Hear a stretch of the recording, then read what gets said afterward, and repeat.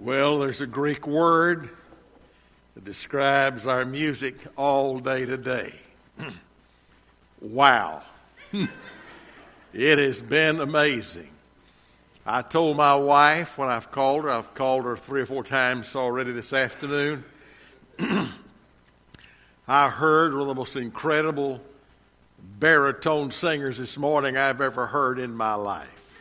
I mean that. And tonight, Debbie, thank you for blessing us. Bill Gaither needs to know about you. We need to see you on television. How we've been blessed, and David with the music, Thomas, the choir. Oh, that song tonight. Oh, I like to turn Pentecostal right in the middle of that whole thing. Lord, we don't need a fire. I'm telling you, that was absolutely glorious. It reminded me of a Christmas day years ago at Mount Pleasant Baptist Church in Lexington, Alabama. True story. I'm not preaching now, I'm telling the truth.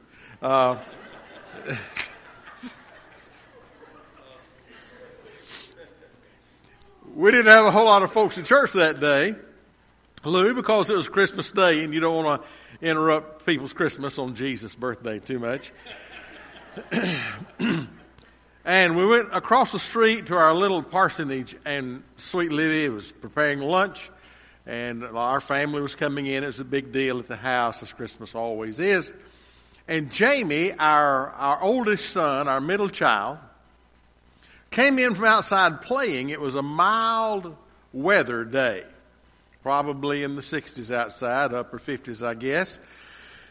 And Jamie said something I've never forgotten. He said, "Daddy, is smoke supposed to be coming out of the church?" And my first thought was, no, there's no deacons meeting today. I'm sorry. We found out the electrical box was on fire in the educational building. And the volunteer fire department got there right away and put it out without too much damage, and we were able to fix it up. But I thought something was very interesting. Within 10 minutes of the alarm going off, 3 times more people showed up to watch it burn than had come to worship that morning. So there are all kinds of fire, and one of those we're going to talk about tonight for a little while is the fire of revival. When the fire of God falls, in fact, Elijah would say, if you want to see a picture of revival, let me tell you about one day on Mount Carmel when Elijah prayed and God sent down fire and consumed the trench full of water and the sacrifice, and all the prophets of Baal were slain. If you want to talk about the fire of God, you ask Simon Peter, tell us about that day on Pentecost when you were there and you were praying in that upper room and the Holy Spirit of God fell in cloven tongues as a fire upon people, and 3,000 precious souls were saved. Folks, I want to tell you, old-time heaven-sent revival, when it's rightly understood, it's not a series of meetings, and you understand that. It's not a guest speaker or even special music. It is when Jesus shows up in power and authority and might and majesty, when only He gets the honor and only He gets the glory and only He gets the credit. It is one of those things that only God can do, and only God ought to get the glory for. And I want to talk to you about that just for a little bit tonight. And I want to talk to you about it from a perspective that may seem a little bit strange. I want to talk to you about the perspective of revival. Whether it's the blowing of the wind through the mulberry bushes as in the Old Testament, whether it was Ezekiel's vision of a valley of dry bones that rose up and became a mighty army. Whatever passage in the Scripture we use to describe portraits of revival, one of them is found in John chapter 2. And I'd like to invite you to look there with me. We've been so blessed already tonight. We could go home now and say we've had church, couldn't we? I hope we're not going to. In fact, I hope you'll stay just a few moments and let me share with you my heart. And I'd like for you to think with me and use your imagination for a moment. Mary, the mother of Jesus, can you tell us one of your first times that it really dawned on you who Jesus was? And I believe with all of my heart, Mary might go to this passage, even though we don't have a lot about Mary. We have her story at the birth, the announcement of her pregnancy, the birth of our Lord. We have a picture of them in Jerusalem where they left Jesus accidentally for 3 days. We have her at the cross. Other than that, there aren't many occasions you see the mother of Mary. But we do see her in John chapter 2. And Mary, would you tell us when it really began to occur to you, one of the times in Jesus' life when it dawned on you that God's hand was upon this young man, and he indeed was God's son? I believe with all of my heart, she'd say, oh, I can tell you. It was at a little village about 9 miles north of Nazareth when I, Mary would have said probably, had joined some of my family and friends for a wedding. And Mary seems to have been in charge of a wedding. Weddings are big deals, Thomas. Weddings are big deals. Now, for the husband, he just wants to get it over.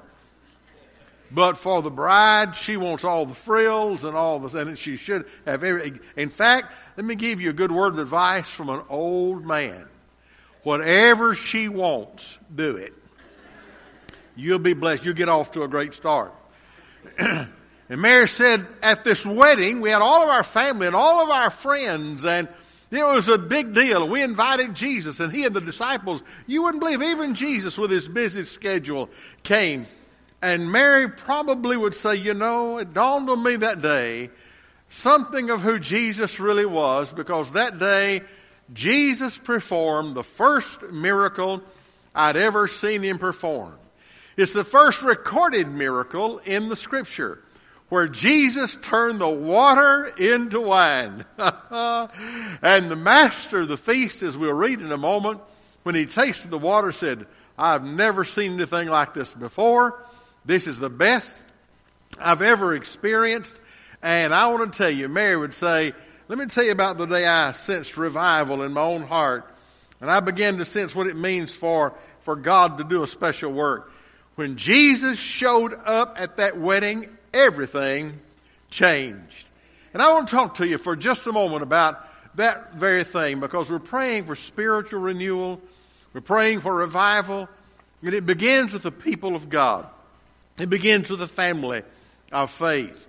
May I tell you, when God gets a hold of us, evangelism will take a turn. Discipleship will take its place. Giving won't be a problem. We'll find that there aren't any needs in the life of the church that an old-fashioned heaven-sent revival can't fix, and that right early. I want you to follow along with me, if you will, please, in John chapter 2. And I want to share with you this story, and then just a few brief thoughts tonight about when Jesus shows up. By the way, this morning I preached on the parable of the Great Supper, Luke's Gospel, chapter 14. And tonight, the first recorded miracle of our Lord. By the way, I love to preach on the miracles. I do, because they really speak of three worlds. The world that was. Now, I know there are some commentators, some neo-orthodox theologians, who would tell us that there are ways to explain away the miracles. But I want to tell you, I believe Jesus turned the water into wine. Jesus made the blind man to see and raised the dead and made the lame to walk. And every miracle was a picture of the fact that there's no problem, no crisis, no emergency, nothing impossible with our God. Amen? Secondly, miracles are a picture of what Jesus wants to do today. He wants to do what your psychiatrist can't do, what your medical doctor can't do, what Dr. Phil can't do, what Oprah. I don't watch her, so I forget. Oprah Winfrey can't do. He wants to do what only the Lord can do. And so revivals speak of yesterday. They speak of today, and they speak of tomorrow. That one of these days we're going to live in a land where there won't be any more sickness. There won't be any more death. There won't be any more sorrow. There won't be any more hunger. There won't be any more famine. There won't be any more death. Because, you see, we're going to live in a perfect world if we know and love the Lord Jesus. I love to preach on the miracles because You see, in many ways, all of us are miracles. All of us are. I look at you, and I don't know all of your stories, but I want to tell you, all of us, if we're saved, are a trophy of God's grace. And may I tell you just a little bit about me? Sometimes you want to know about your preacher. I'm a miracle myself. I am. I haven't told John this. He doesn't know this. I am a recovering anorexic. Doing pretty well, don't you think?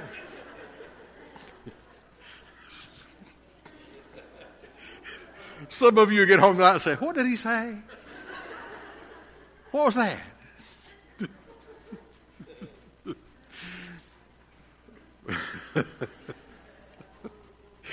Oh, me, just the look in your eyes is priceless. But the story is an incredible story. Let's share it together briefly. In the third day, there was a marriage in Cana of Galilee. Marriages have always been big deals. They've always been wonderful occurrences and great social events, and they form the fabric of society. And the mother of Jesus was there. That's just kind of a by the way. Mary was there. It doesn't really tell her express role, but we're led to believe she probably was in charge of the reception. And both Jesus was called and his disciples to the marriage, and when they wanted wine, that is, when they had run out of wine, the mother of Jesus said unto him, they have no wine. And I can promise you, though we do not know the intonation, the inflection of her voice, this is not a simple statement. She didn't simply say, Jesus, we've run out of wine. Oh no. This was a crisis moment. This was an emergency. You see, in the Eastern culture, as was the table we talked about this morning, to have company and friends and family over for a wedding and to run out of refreshment would have been the highest embarrassment imaginable to Mary, especially if she had been in charge of the reception. And I think in desperation and in panic and desperation, she was wanting to say, son, we've got a problem. We've run out of refreshment. And Jesus said something that might seemingly sound a little bit insensitive, but it was not. He said unto her, woman, that was a term of endearment. It's the same word Jesus used when he addressed his mother from the cross. Woman, what have I to do with thee? Mine hour is not yet come. Jackie K. paraphrase might be, Mama, what is it that you really want me to do? You understand, I didn't come just to turn water into wine. I came to turn sinners into saints. I came to wash away the sins of men. And Jesus is always trying to focus his followers on the fact that he had come to die, the just for the unjust. And I love what his mother said in verse 5. I've got it underlined in my Bible. You may want to note it. Whatsoever he saith, his mother said unto the servants, whatsoever he saith unto you, do it. Now, if you really want to know the key to old-time revival, spiritual renewal, and God showing up, underline, whatever he, Jesus, says to you, do it. I want to challenge you tonight, whether you are a charter member of this church, if there are any that are still around when this church started, don't know how old this church is, or if you are one of the key members, you hold office or you attend regularly, the truth is, starting with every one of us, the most faithful, the most godly, the most intimate with the Lord, every single one of us needs to hear the words of Mary. Whatever he, Jesus, not the evangelist, whatever he, Jesus, the Holy Spirit, God the Father, speaks to your heart about doing, do it, do it, do it. And I love John's commentary. There were set there 6 water pots of stone after the manner of the purifying of the Jews, containing 2 or 3 firkins apiece, or 25 or 30 gallons of water apiece. Just know these were used for the ceremonial washing of the hands and feet between the courses of the meal. Guests would come in off of the dusty trail, the dusty road. Between the celebrating of the wedding and the feast, there would be the washing of the hands. And so a lot of guests required a lot of water. And Jesus said unto them, fill the water pots with water, and they filled them up unto the brim. And he said unto them, Draw out now and bear unto the governor of the feast, and they bear it. They're always doing exactly what Jesus asked them. And when the ruler of the feast had tasted the water that was made wine, we don't know at what point he turned the water into wine, whether it was before they served it, after it served it, we don't know, it's irrelevant. But Jesus turned the water into wine, and the master didn't know where it had come from, but the servants which drew the water knew. The governor of the feast called the bridegroom, the master of ceremony, called the bridegroom and said unto him, Normally, usually, customarily, every man at the beginning doth set forth good wine, and when men have well drunk, then that which is worse, but thou hast kept the good wine until now. Normally, when we have a celebration, people give their very best first, and then later on, when maybe they don't really care quite as much about the quality of the refreshment, give the best later. But thou hast kept the good wine until now. You save the very best for now. And then I love John's commentary with which he closes this testimony. This beginning of miracles did Jesus in Cana of Galilee, and manifested forth his glory, and his disciples believed on him. It was the beginning of miracles. He manifested forth his glory, and God did a work in those who loved and followed and served him the most. So in just a few moments, I want to share with you 3 things that always take place when Jesus shows up. 3 things that will happen here in your wonderful church, in my life, in your life, when we allow the sweet Holy Spirit through the Lord Jesus to take control of our lives, and to be in charge, and to be Lord, and be the centerpiece. These 3 things will always happen. Now, just before I share these 3 things with you, I realize some of you are thinking, what in the world can a message about turning water into wine have to do with old-time revival? Well, I don't want us to miss the great truths here. I don't want us to be like that first grade Christian elementary school teacher who's trying to teach her students the evils of alcohol. And so she was going to use a demonstration, an object lesson. And so she had a clear container, a glass if you will, 2 of them on her desk. One had water in it, one had alcohol in it. And she had a couple of earthworms. She said, class, I want you to watch carefully. And she dropped a little earthworm into the glass containing water, and that little earthworm just swam round and round. Then she dropped the other earthworm into the container containing alcohol, and it shriveled up and died just like that. The teacher was so proud of her ability to demonstrate truth, she said, now class, who can tell me what this object lesson teaches about alcohol? One energetic little first grader raised his hand and said, I know. It teaches that if you drink enough, you'll never have worms.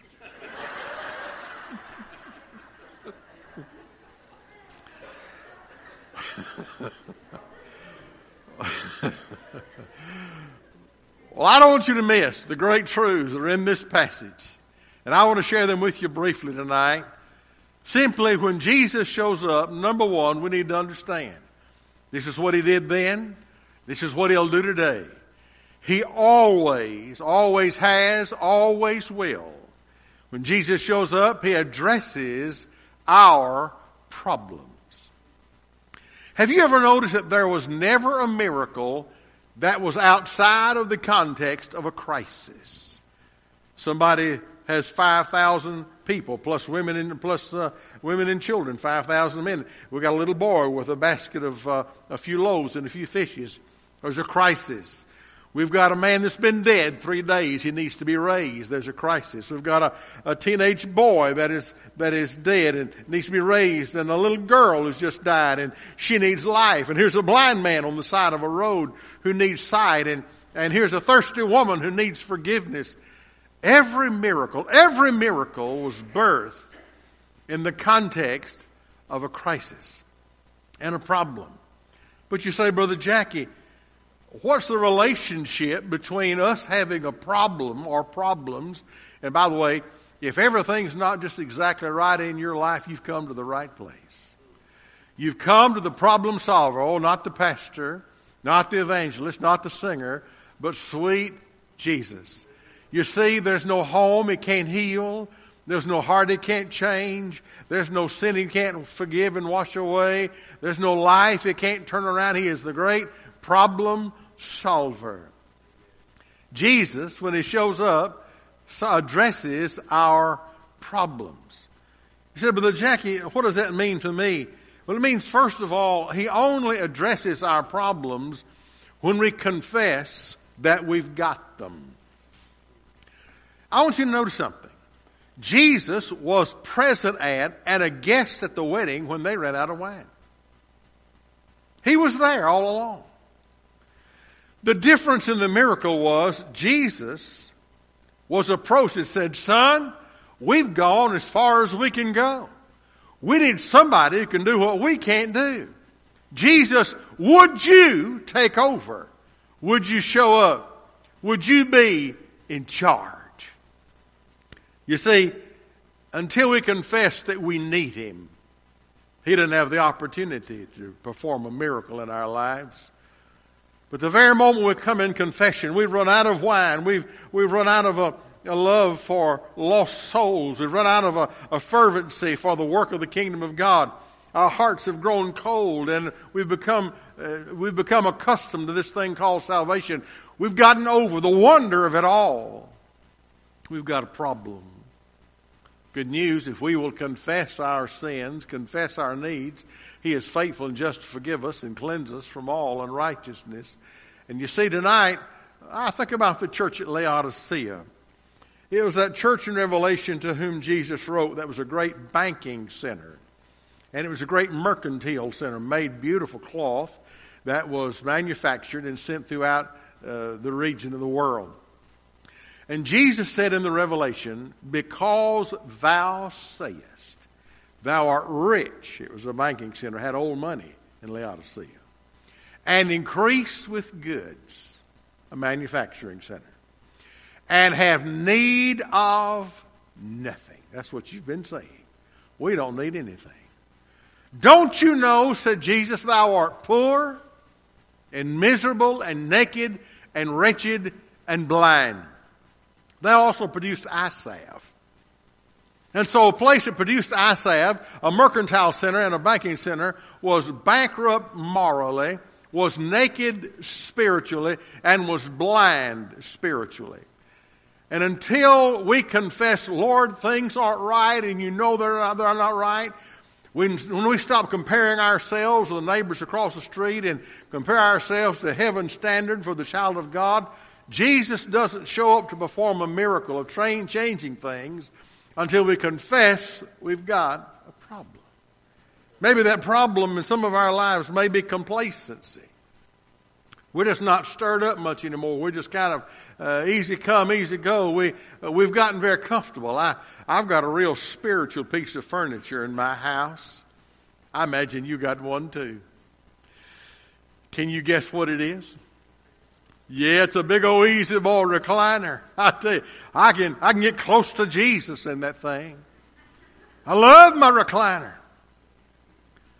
But sometimes we are finding ourselves like the prophet of old that said, woe unto those who are at ease in Zion. We can get really comfortable with our class and comfortable with our church and our circle of friends and forget that there's a whole city of Oxford, Alabama who's lost, and many of them are on the road to an eternity without God. And God's put this church and others here as lifelines, as lights to rescue the perishing and care for the dying, to snatch them in pity from sin in the grave. Complacency, sometimes if maybe you've not done anything outwardly as far as sin that you can put your thumb on or your finger on. Maybe you're living morally and your life is as clean as you know how it ought to be. But how long's it been since you've poured out your soul in an old-fashioned altar and begged God for an old-time revival? We had a cottage prayer meeting at my home church. This is 1969. I didn't tell you this morning. I came from a family where my mother and father were married each other 4 times. Married each other 4 times. And they lived apart most of the time and couldn't get along. We had a cottage prayer meeting. We had an old-time revival. And we were in the home of Bill and Lucy Spratt. And I remember it because they had that old yellow-green shag carpet. Y'all remember that? If you still got it, I'm sure it's beautiful. But I remember in that old-fashioned cottage prayer meeting, Pastor, I got on my face as a 18-year-old, 19-year-old young man, and I wept until that carpet was drenched with my tears, and I begged God to do a work out in my hearts with my mother and daddy, and I begged God to get them back together. It was going to take a miracle because, you see, it was bad. It was ugly. I'd seen fights and names called, and it was ugly. Revival time came. And one night, my mother came and sat up here close to the front. Libby and I were sitting about 2/3 of the way back on that side, near the wall. And Daddy slipped in and sat on the back. I don't know what the preacher preached on. That night, during the invitation, I got down on my knees between the pews and I said, oh God, I don't know if I'll ever get them in church again together. God, would you please do a work that only you can do? And I was weeping. And my wife tapped me on the shoulder. She said, look at this. And Mama was in the altar. And Daddy was coming down the aisle. And I saw him kneel by her side and put his arm around her. And I'd never seen that before. And I saw him pray with her. And they both stood up and in tears confessed that they were sorry for how they treated each other and sorry for their witness and sorry for what they'd done and committed to love each other. And I want to tell you folks, only Jesus can do that. Maybe you've got a home that needs a miracle. Maybe you've got a friend that needs a miracle. When you bring your hurts and bring your problems to the Lord, one of them may be complacency. Lord, fire us up because we need you more than we need our very next breath of air. Maybe our problem is carnality, and I wish I had time to preach on that, but I don't tonight. It just means that we look more like the world than we do like a world of believers. The flesh is manifest in our lives, in our lips, in our language, in our entertainment, in our culture, our lifestyle. Sometimes we need to confess that corruption, just sin, is rampant. Listen, folks, God, if my people who are called by my name shall humble themselves and pray and seek my face and turn from their what? Wicked ways. I was preaching just a few weeks ago. 6 weeks out of 8 I preached at a church that still had their pastor. But the pastor had found out 3 months earlier that a lady in the church was having an affair with one of his faithful deacons. And the reason it broke the church's heart so terribly was it was the pastor's wife. And I had never walked into a church that was so broken, and a church that was so grieving, and a church that was so hurting. But during those days, can I tell you what I began to see? 3 things. I saw on 2 Sundays, I saw a man come forward and confess to the church he had committed adultery and asked the church to forgive him, asked his wife to forgive him, and asked God to forgive him. On another Sunday, I saw the preacher's wife come down the aisle and confess her sin and ask the church to forgive her. Do you ever hear of that anymore? Do you ever see that anymore? And I saw open confession and brokenness and repentance. And then I saw something else. The church pews emptied and the altar was covered. And they put their arms around that one Sunday the man, the next Sunday the woman. And they prayed over them and said, we forgive you and we love you and help you. We'll be here to help get you through this. Folks, listen, that's what happens when Jesus shows up. There's no mountain, there's no crisis bigger than our great God. He's a miracle-working God.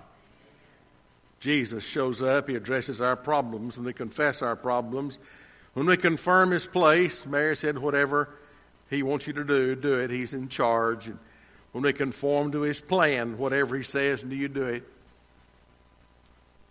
I just want to ask you this morning, is Jesus in charge of your life? When Jesus shows up, He addresses our problems. But number two, and I just mentioned this one, I found out a long time ago that it's not good to preach long sermons. I thought I'd get an amen from somebody.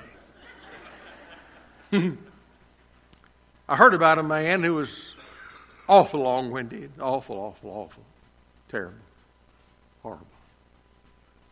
He was an hour and a half into a sermon that wasn't near done yet. Well, it was done, but he wasn't done. They were done listening, but he wasn't done. And right in the middle of his sermon, a man gets up and starts walking out of the church. It bothered the preacher so bad he stopped his sermon and said, "Sir, if you don't mind me asking, where are you going?" The man turned around and said, "I don't mind you asking, preacher. I'm going to get a haircut." Preacher said, "I want to ask you, why didn't you get a haircut before you came?" He said, "I didn't need one before I came."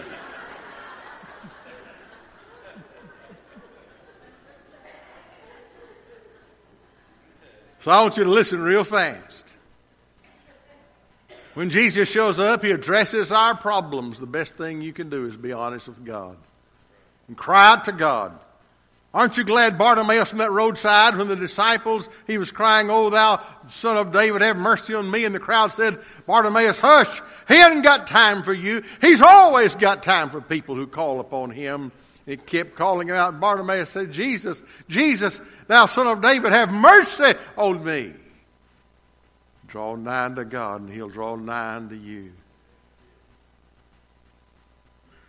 When Jesus shows up, He addresses our problems. When Jesus shows up, He affirms our purpose. Now, what is that? He affirms our purpose. Did you notice what He used to perform the miracles? What Jesus used? Water in old clay what? Bottles or vessels, either one. The Bible says, boy, this is good stuff.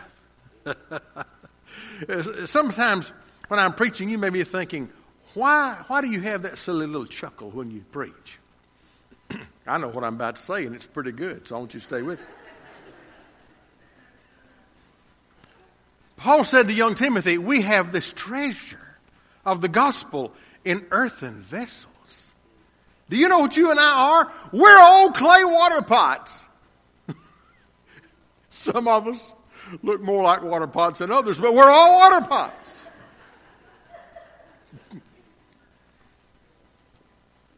And there wasn't a miracle until the water pots were brought to Jesus. Now, let me tell you about those water pots. First of all, they had to be clean because they were used for the washing of the hands and feet. It would have been impossible for the the vessels to have been dirty. They would have been clean. And may I tell you, if we want Jesus to show up, we need to be as clean as we know how to be by the grace of God. We need to stop hiding stuff, stop pretending things aren't going on. In fact, we just need to simply say, God, we need to pray Psalm 139. Search me, O God, and know my heart. See if there's anything wrong in my life. The vessels not only were clean, but they were yielded. Bring the vessels. Let Jesus be in charge. And they were surrendered to Him. I think of Romans 12. I beseech you, therefore, brethren, by the mercies of God, that you present your body as a living sacrifice. That word present, and your pastor is a Greek scholar. That term, as you know, is a priestly term, which speaks of the presentation of a sacrifice. It's in the aorist tense, which means something punctiliar in time, a decisive moment, a decisive action that makes a difference. And so these vessels were clean, and they were brought to Jesus, yielded to Jesus, and they were filled up. Plerusthe. It's the word in Ephesians 5:18, but be ye being filled with the Holy Spirit. It means being possessed by. So here's the picture. Jesus will use any vessel that's brought to Him, yielded to His Lordship, cleaned up by His blood, filled with His Spirit. I'm amazed. Do y'all remember David Ring? Do y'all remember the evangelist David Ring? Is he still around? I don't know. I've heard. Was it cerebral palsy that he had? And he could barely speak. But Jerry Falwell had him on the Old Time Gospel Hour, and the whole country got to know who David Ring was. And God used a young man with cerebral palsy to reach countless thousands for Christ because he gave his vessel to Jesus. When God called me to preach, let me back up and just simply say, when I was in high school, I was mortified to get up in front of people. Mortified. I had a high school speech class, and the day my first speech was due, I dropped the class. I did. Seriously. I couldn't, and I stuttered. Still do sometimes. And then God called me to preach. Called me to preach. And I thought, sweet Jesus, what are you doing? And ever since, all who've heard me have thought, sweet Jesus, what were you doing? I just want to be a vessel used of Jesus. When Jesus shows up, he addresses our problem. He affirms our purpose. You see, God made you for his glory. And you may not teach, you may not preach, you may not sing, but God, you've got spiritual gifts that God wants to use, and God wants to use you. And nobody can do what God's called you to do and given you the privilege and the opportunity to do. When Jesus shows up, he addresses our problems. When Jesus shows up, he affirms our purpose. And lastly, when Jesus shows up, he alters our perspective. The master said usually people give the best first and the worst last, but oh no, you save the best for now. He alters our perspective. Bartimaeus, tell us what happened when Jesus showed up. I once was blind, but now I see. The nameless lady at the well, tell us what happened when Jesus showed up. I was thirsty. I was so guilty. My life was empty. And Jesus gave me living water. And theologians tell us that there was a revival in Samaria. And it most likely started in the household of this woman who found living water at the well with Jesus. Zacchaeus, what'd you find out when Jesus showed up in Jericho and called me to come on down out of that tree, and he called me to go home with him? I found out he loved me just like I was and changed me from what I was, and he showed up.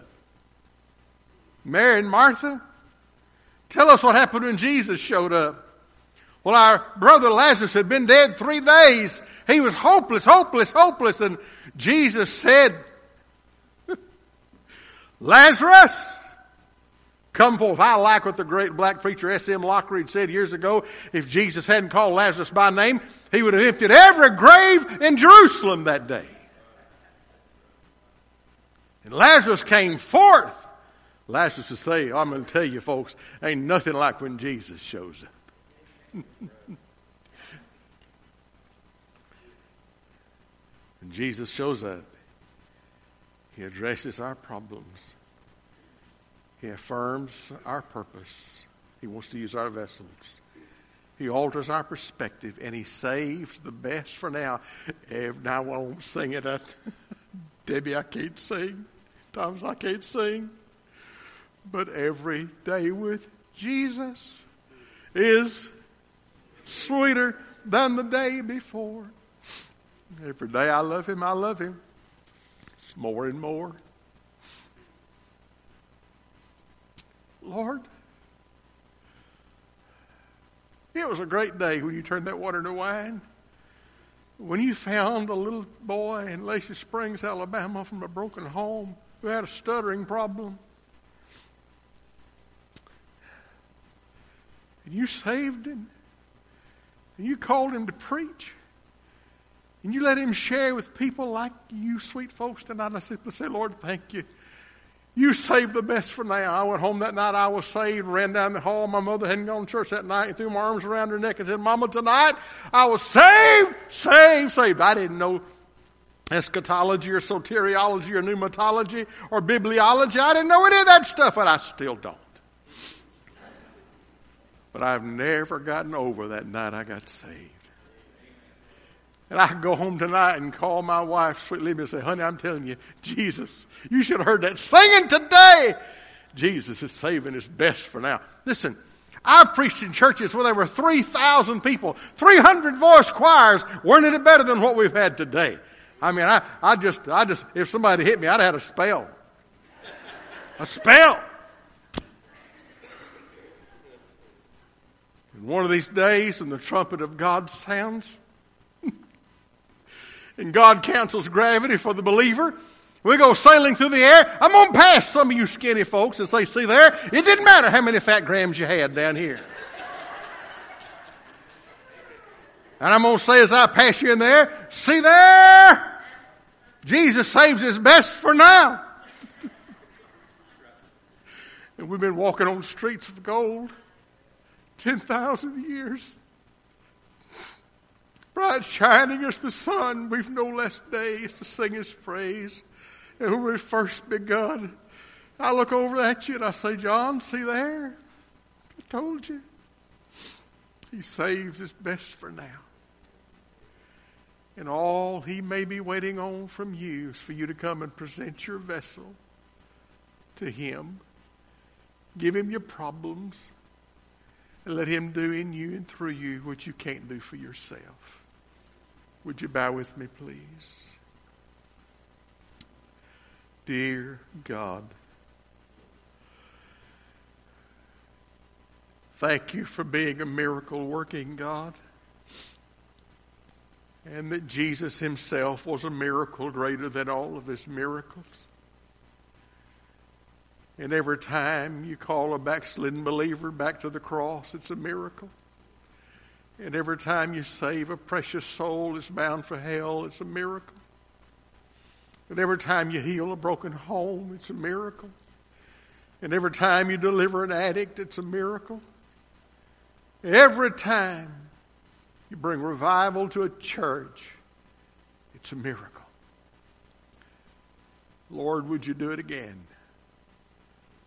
May we lay our vessels at the feet of Jesus, saying, Lord, clean us up, fill us up, use us up. In Jesus' name, amen. Would you stand together with us, please? Our pastor is standing here at the front. I don't know what God may be saying to your heart, but I just believe it's a good time to call the church to a time of renewal and commitment in this old-fashioned altar. I grew up in a church where people were encouraged to come to the altar and lay their lives anew, afresh, on the altar and give their vessel afresh to Jesus. Whatever that may mean, whatever problem you may have, lay it at the feet of Jesus. You come as we sing. The Savior is waiting.